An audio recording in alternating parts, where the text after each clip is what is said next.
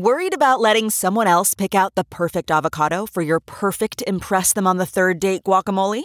Well, good thing Instacart shoppers are as picky as you are. They find ripe avocados like it's their guac on the line. They are milk expiration date detectives. They bag eggs like the 12 precious pieces of cargo they are. So let Instacart shoppers overthink your groceries so that you can overthink what you'll wear on that third date. Download the Instacart app today to get free delivery on your first 3 orders, while supplies last. Minimum $10 per order. Additional terms apply. This podcast is brought to you by eHarmony, the dating app to find someone you can be yourself with. Why doesn't eHarmony allow copy and paste in first messages? Because you are unique, and your conversations should reflect that. eHarmony wants you to find someone who will get you. How are you going to know who gets you if people send you the same generic conversation starters they message everyone else? Conversations that actually help you get to know each other. Imagine that. Get who gets you on eHarmony. Sign up today. Mark Strigl, John Astronomy, the Talking Metal Podcast, coming to you from the Silver Spacecraft. I'm Bud Friendly, and now your hosts, Mark and John.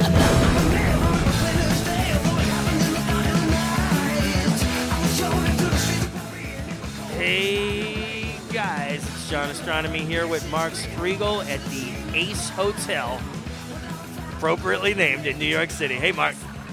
Hey John, where else would the Talking Metal guys be hanging out but the Ace Hotel, of course.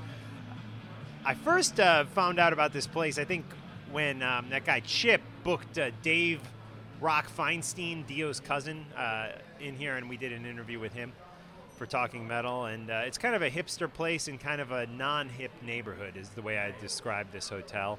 And we've kind of hijacked the table in the corner, which is probably not with restaurant policy. We were supposed to, I think, get on a list, but this is just the way we roll. Anyways, I wanted to mention, I don't know if, do you remember this woman named Pink Snow who had a band called Porn Rock that then changed their name to Erotica? Do you remember that band? I think so. Was it Porn to Rock or just Porn Rock? I think it was just Porn Rock. And Emily and I, Emily knew her more than I did. I played a few shows with her with the Captain T.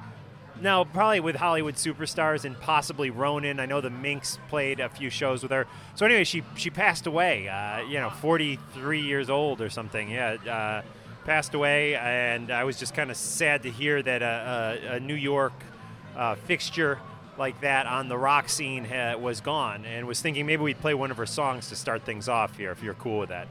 Yeah, boy, I didn't know about that, and wow, I got to check into it. Boy, very sad news, and let's definitely get into one of her tunes. This is Skin to Win by Erotica, featuring Pink Snow.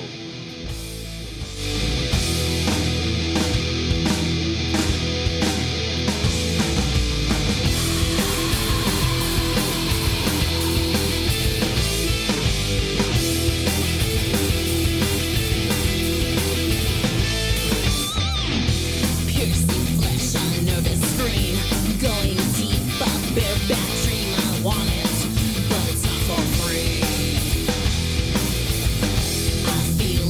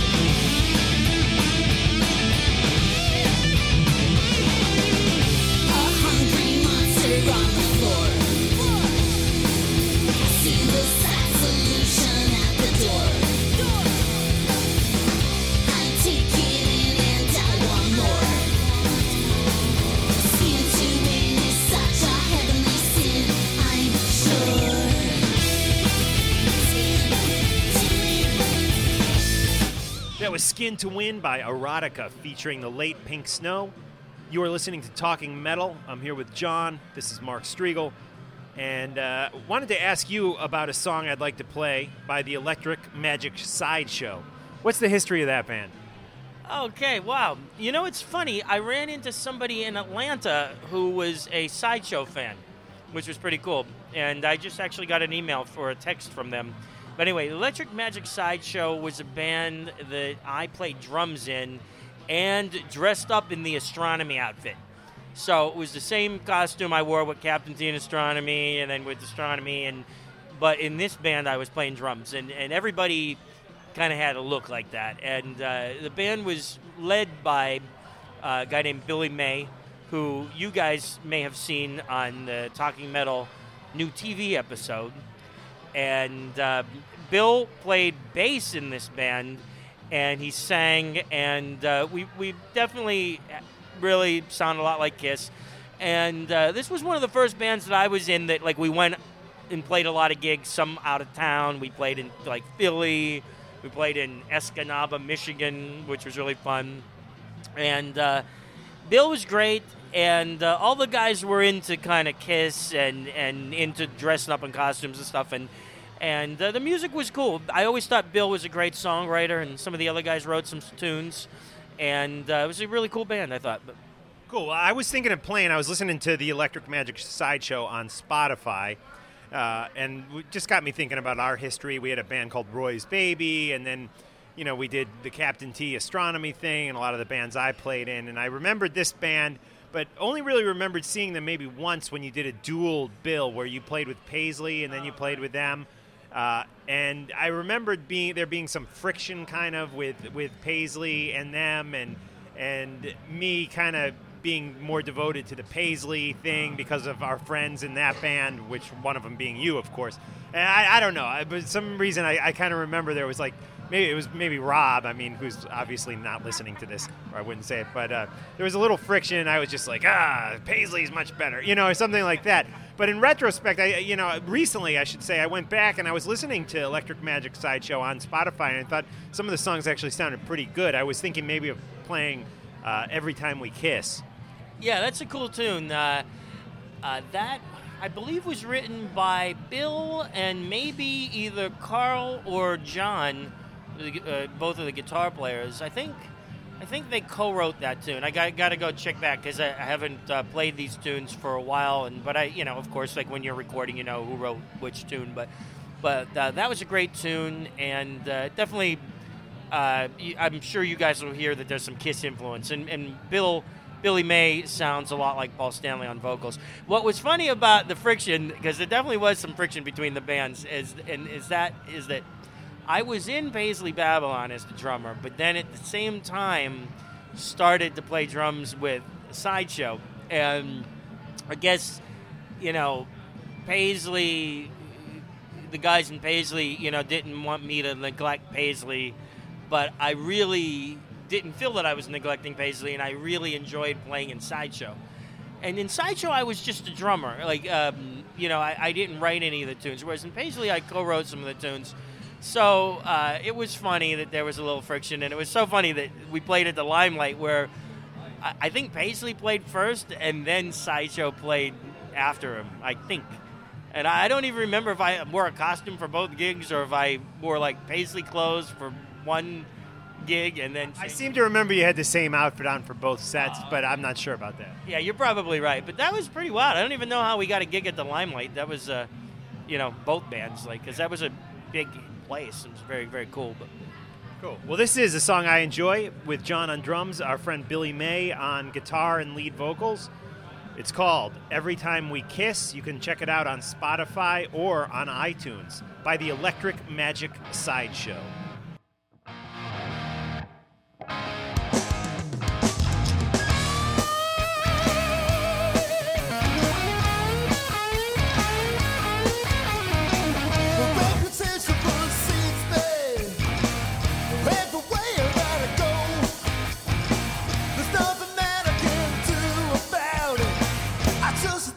You should go on the day that I met you. There was a day that I met you.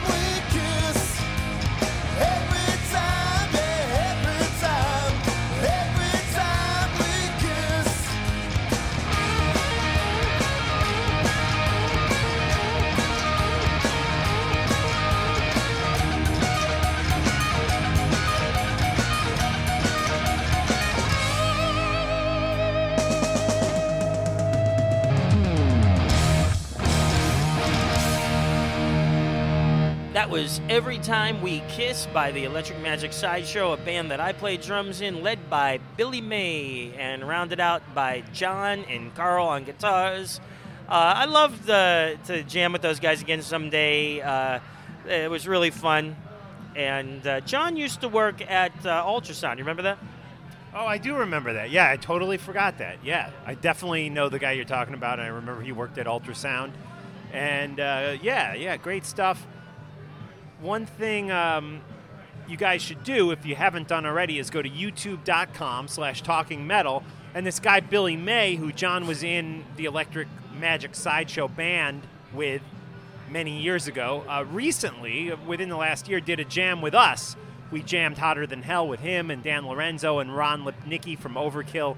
So if you haven't seen that, go to youtube.com/talkingmetal and look for our jam of the Kiss classic Hotter Than Hell. I wanted to mention we have a friend who has a great site called TrueMetalhead.com. Definitely add it to your favorites and check it out. So, John, what have you been up to? You've been traveling the world. I want to hear all about Ace and what Ace is up to. People are complaining we talk too much about Kiss. We talk too much about Ace. Guys, you have the wrong podcast if you don't want to hear about Kiss or Ace or Paul Stanley or Gene Simmons or Peter Criss or Tommy Thayer, for that matter, who we interviewed a few episodes ago. So it's the wrong podcast if you don't want to hear about Kiss. I hate to inform you. Or Eric Singer, too. Eric Singer, great drummer. Yes, definitely.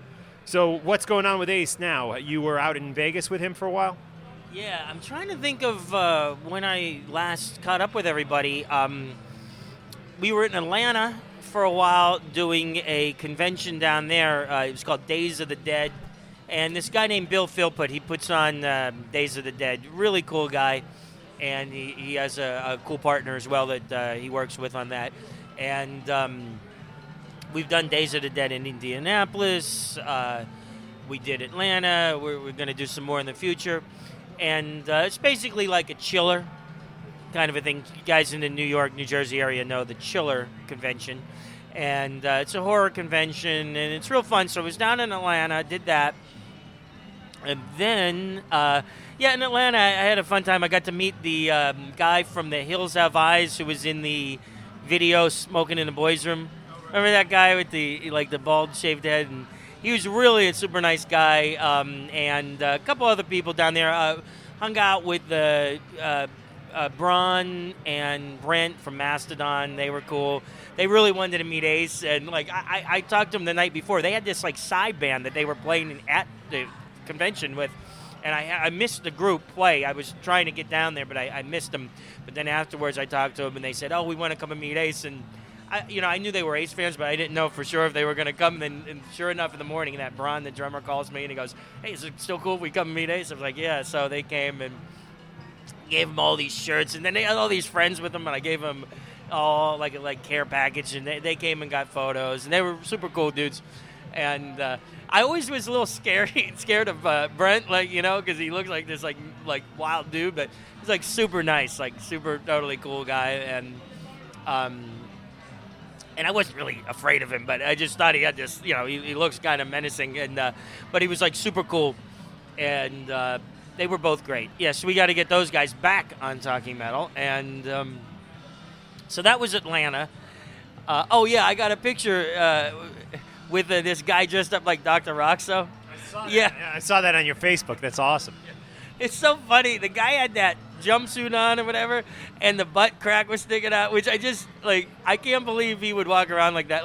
He did have a backpack on, so most of the time you couldn't see that, but to get a costume made like that was just so funny, and I just thought it was hilarious that this guy was walking around in a Dr. Roxo outfit. But so that was Atlanta. So then the next thing that happened is that I went out to Vegas with Ace for Rock and Roll Fantasy Camp. And this time it was kind of neat because I always have fun with the whole crew that we take to these conventions. But what was cool about this is that it was just me, my girlfriend Lynn, Ace, and his fiancée, Rachel. And it was fun. In addition to doing all the Fantasy Camp stuff, which I'll tell you about, we hung out and went out to dinner. It was like couples. It was kind of a neat, a different kind of an experience, where me and Ace just hung out as more like friends. And now does Lynn gets along well with Rachel? Yeah. Lynn had met Rachel before, but this time they really had a chance to like kind of hit it off together. And like when Ace and I were doing the fantasy camp stuff, they would hang. They would even though we're in the same hotel, they would like talk on the phone, and it was real cool. They had a good time, and we gambled together. It was pretty fun. Like we'd be sitting at like a blackjack table. It'd be like me, Ace, Lynn, and Rachel, and like some other dude would come up and sit down. And I just was always wondering, do they know that this is Ace Frehley here, or don't they? And it was cool. And I think I think the dealers, everybody knew who he was, but and I'm sure that the guy who sat at the table also knew, but everybody was respectful, and nobody like, came up and was like, hey, can I have an autograph or anything like that, which not that that's a bad thing, but, sometimes I think one guy did come up for an autograph, and, sometimes it's hard when you're, like, betting money and you're trying to calculate what card to take and this, that, and the other thing, so, but it's all good. Everybody was cool. I think Ace signed something for the guy, and that was neat. So anyway, let me tell you about Fantasy Camp. It was really cool. There's this great off-site building that has all these amazing rehearsal studios and like a big sound stage, and then there are also studios at the MGM Grand. But the offsite building is just like a 5-minute drive away, and what's really cool there, and I hope I don't forget anybody, but there were a lot of metal people there. Kip Winger was the musical director. Phil Suzanne from Ozzy's band was there, and he was a counselor. Scotty Coogan, who played with Bride's Instruction and Ace, and Lita Ford was a counselor. Brent Musket from Faster Pussycat was a counselor. Vinny Appice was a counselor. He was, for me, seeing Vinny up close playing drums was really, really cool, and he was real nice. He was like making sure we stay in touch, and I'm sure we get him, on the show. And who else was there? One of the guys from Disturbed, and Teddy Zigzag Andreatis from Guns N' Roses was there. He was cool. He was playing bass with this glove on his left hand. I don't know if there's like these special bass playing gloves or something now, but he had some glove on while he was playing. And I'm trying to think who else was there, because I don't want to miss anybody. But there were Kane Roberts. Remember him?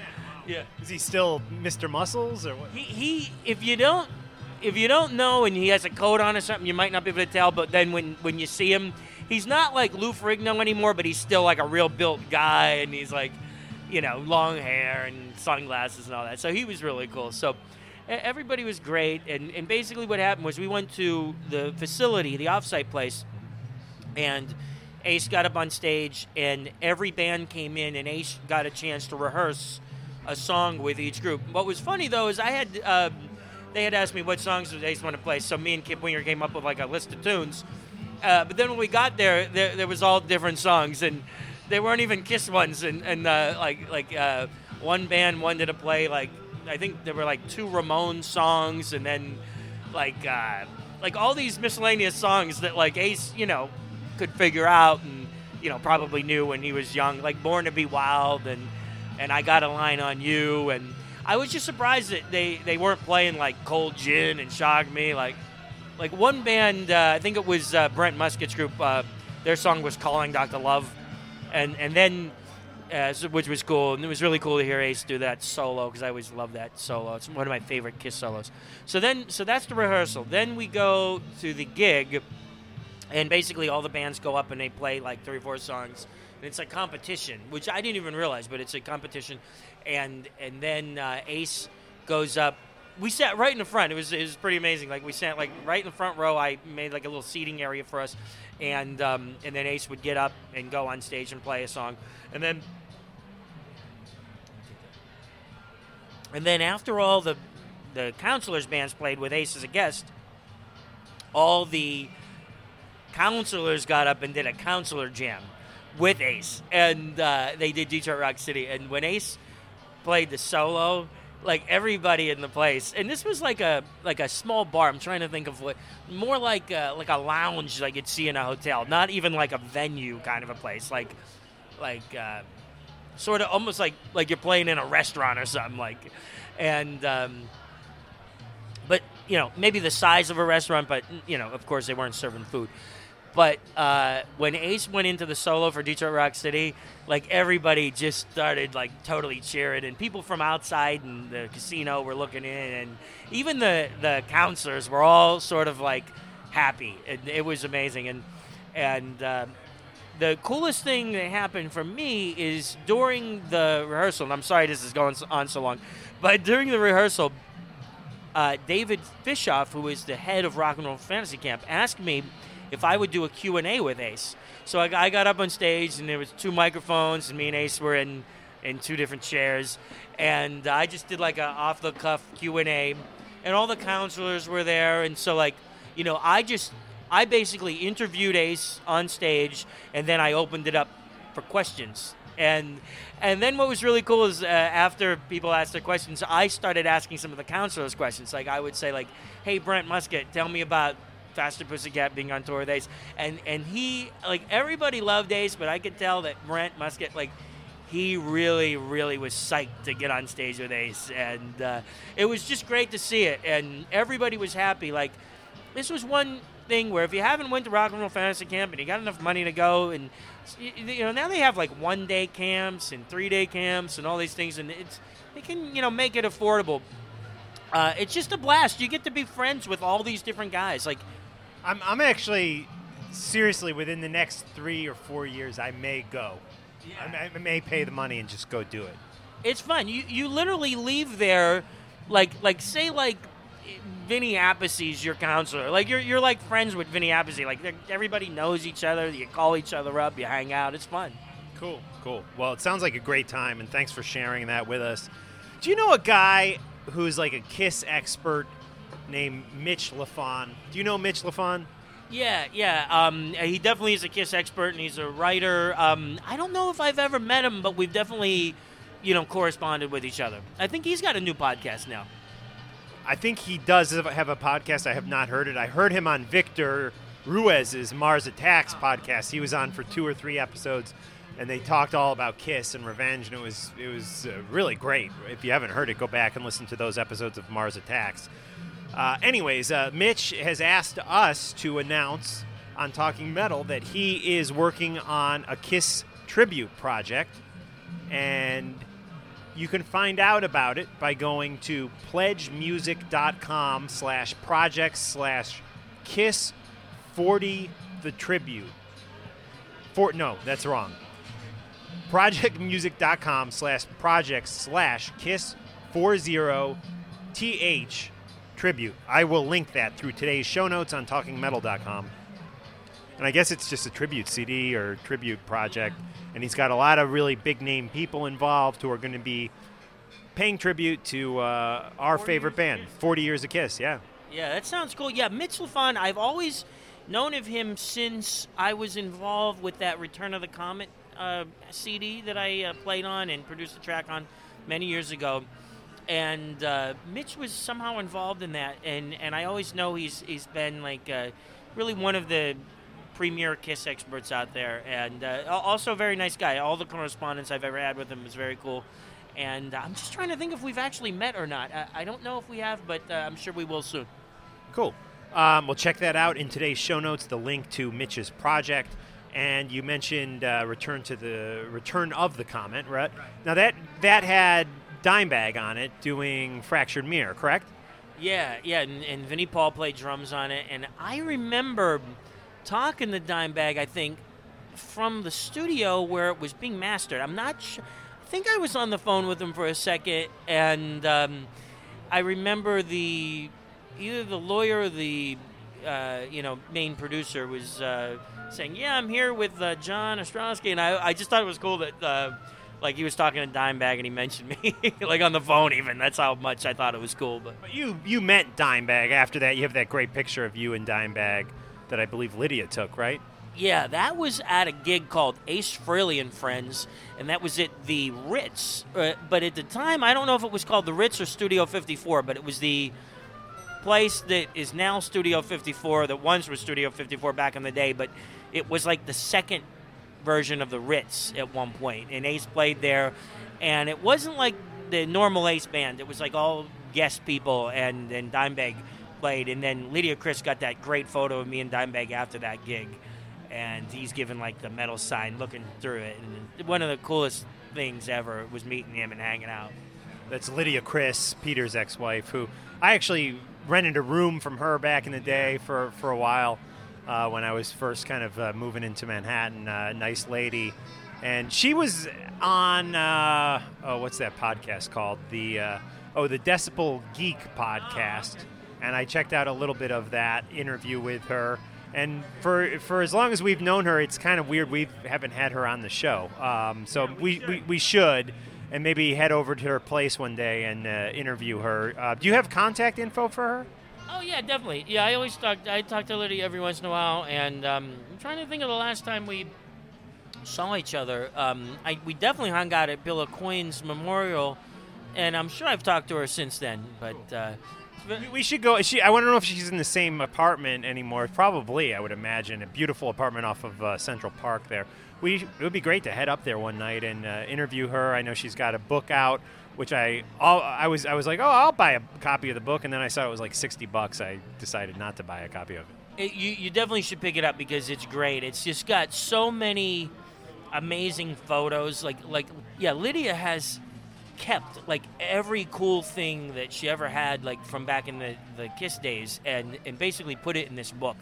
And it's definitely a must-have for any Kiss fan, and it's very, very cool. I was very happy, and Lydia put a special thanks to me in the book, and I thought that was great. And just an awesome book. Like so many amazing photos, great stories, and great text, and just all kind of cool stuff to see. Like even if it was like a receipt from like a car rental, like back in the day that would say Stanley Eisen or something on it. It was very cool. Like Lydia had just, and still has, I'm sure, she did an auction, but amazing collection of cool stuff.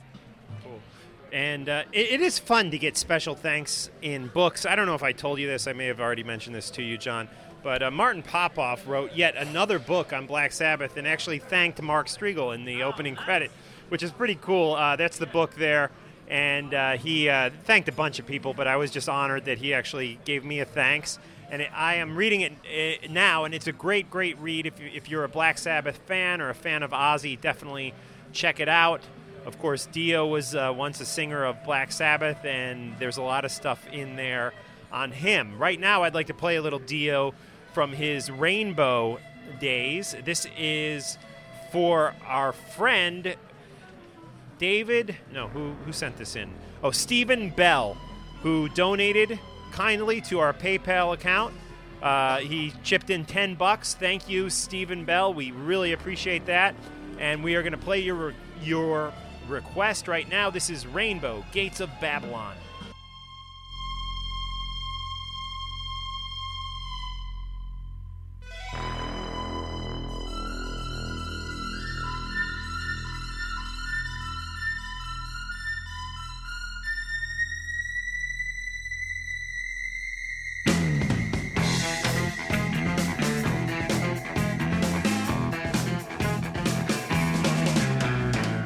Look away from the sea.